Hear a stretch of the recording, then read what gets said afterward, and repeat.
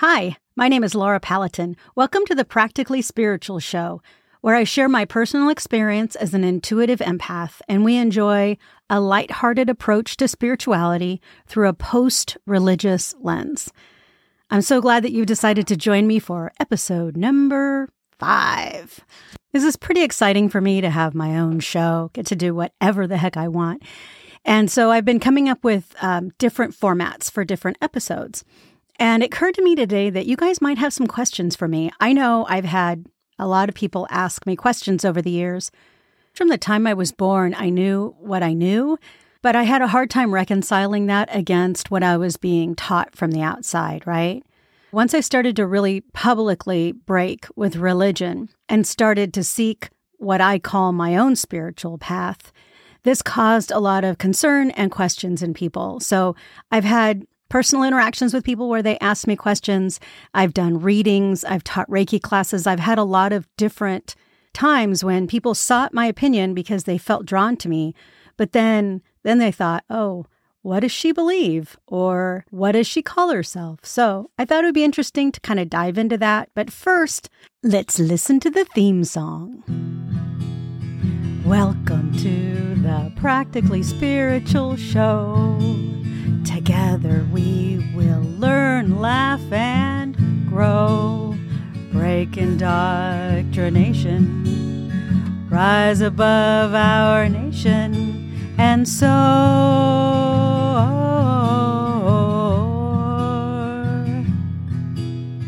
Welcome to the Practically Spiritual Show. Okay, the first question I'm going to go with is, if you're no longer religious, are you an atheist? And this is a decent question, a reasonable question. Many of us are raised to believe that atheists are pretty bad people, pretty scary people. But the word atheist, if you break it down, means a is a prefix that means not. Theist means one who believes in God.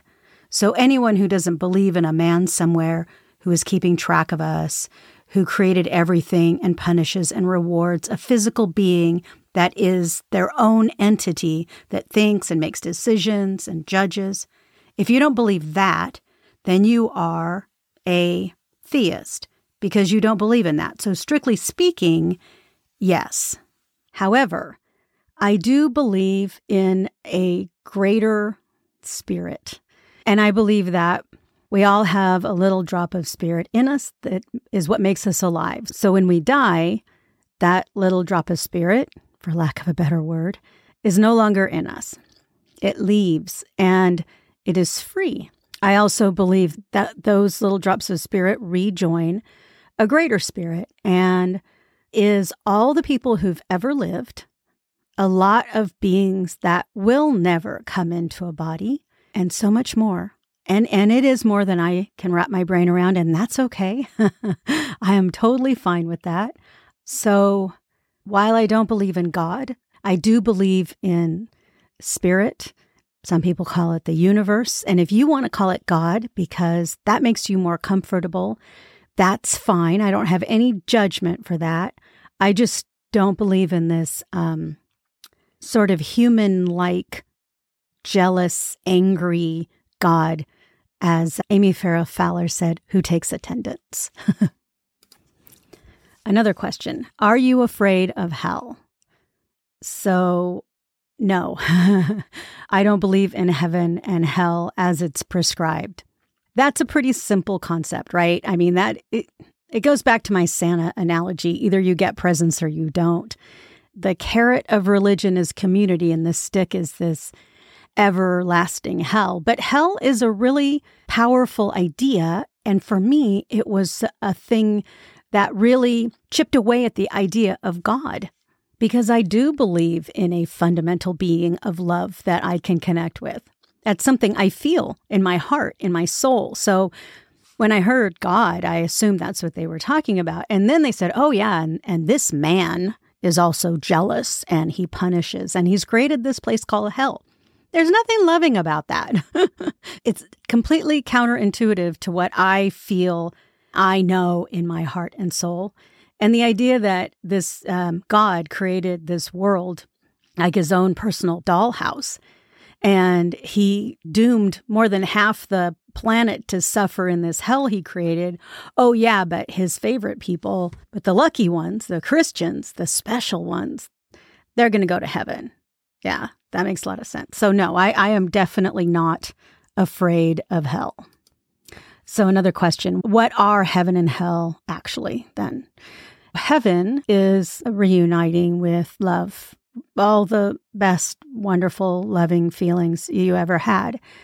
We have fear and cold and separation in bodies. When we're not in bodies and we're reunited with spirit, we have none of that. And that is heaven. And hell, I do believe that we actually look back over what we accomplished and what we failed to accomplish in this life, and opportunities that we had to help other people, to alleviate suffering, that we did not do our very best to help, that we were selfish or that we were indifferent, knowing that we could have helped. That, to me, is hell. Another question. Once you break your religious indoctrination, if you are a spiritual person, how do you not just replace one religion with another? And that is a challenge. When I first was breaking my religious indoctrination and taking those first tentative steps away from church, I definitely missed the community that came with church, right? So I sought out other groups that purported to be open-minded and that supported individuals' personal spiritual path as opposed to dictating. Someone that I knew and trusted recommended a community in our town that was like a church in a lot of ways. It was a not-for-profit. I'm pretty sure they were registered as a church. But I was told that they didn't operate like a church, that they really respected other people's paths, that they encouraged people to find their own way. And it was really cool for me because the first class they taught on was the Four Agreements, which is a book that I absolutely resonated with. I loved so much.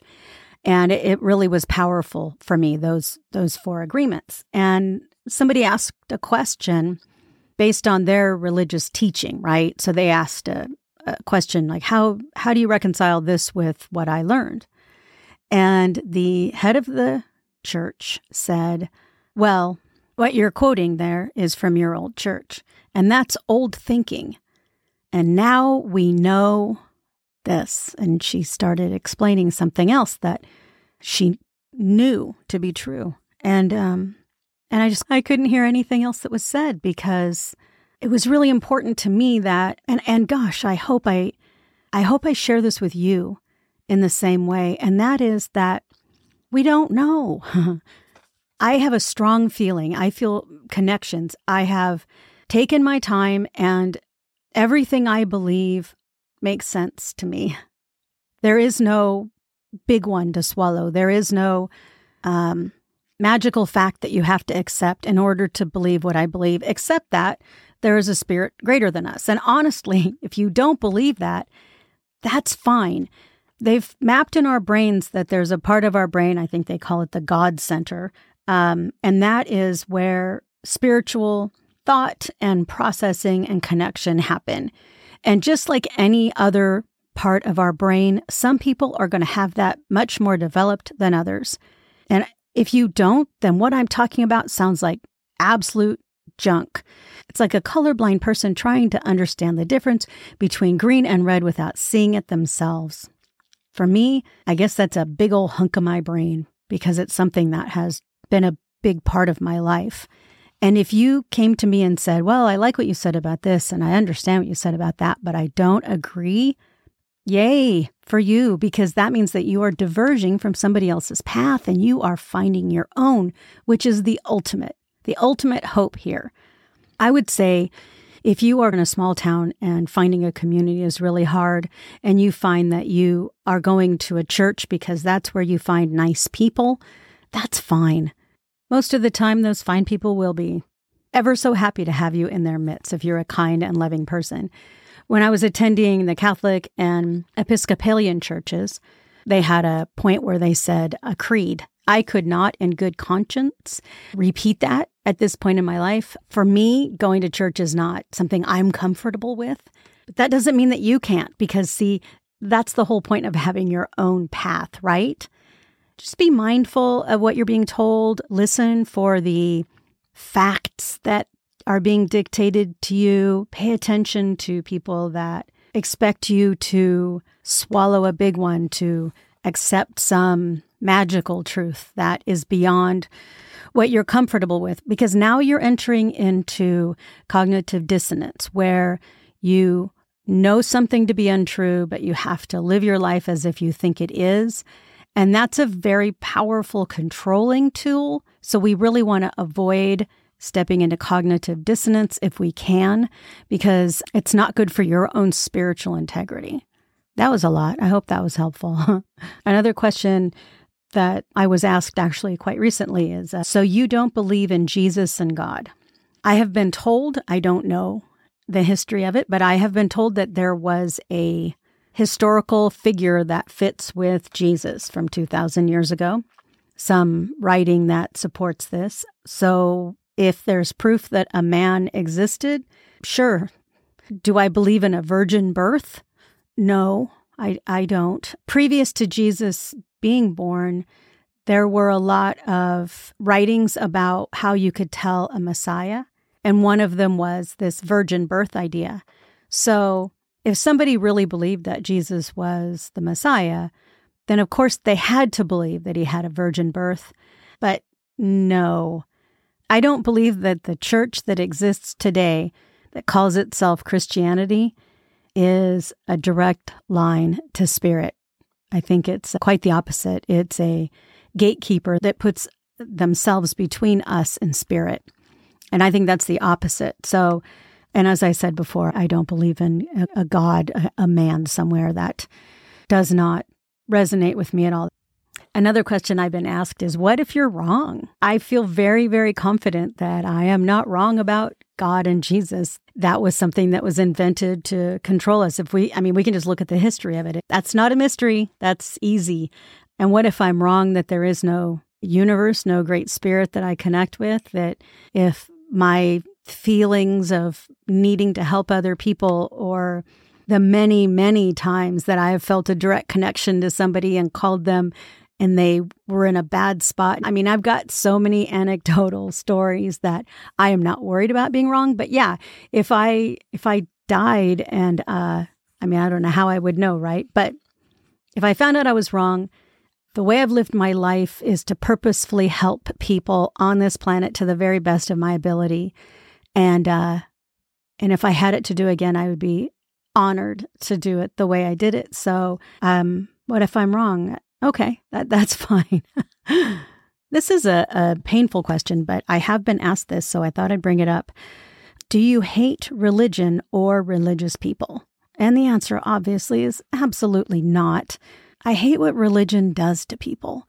Almost every major war in our history has been over this God or that God. There's been many, many more wars fought in human history over God than anything else.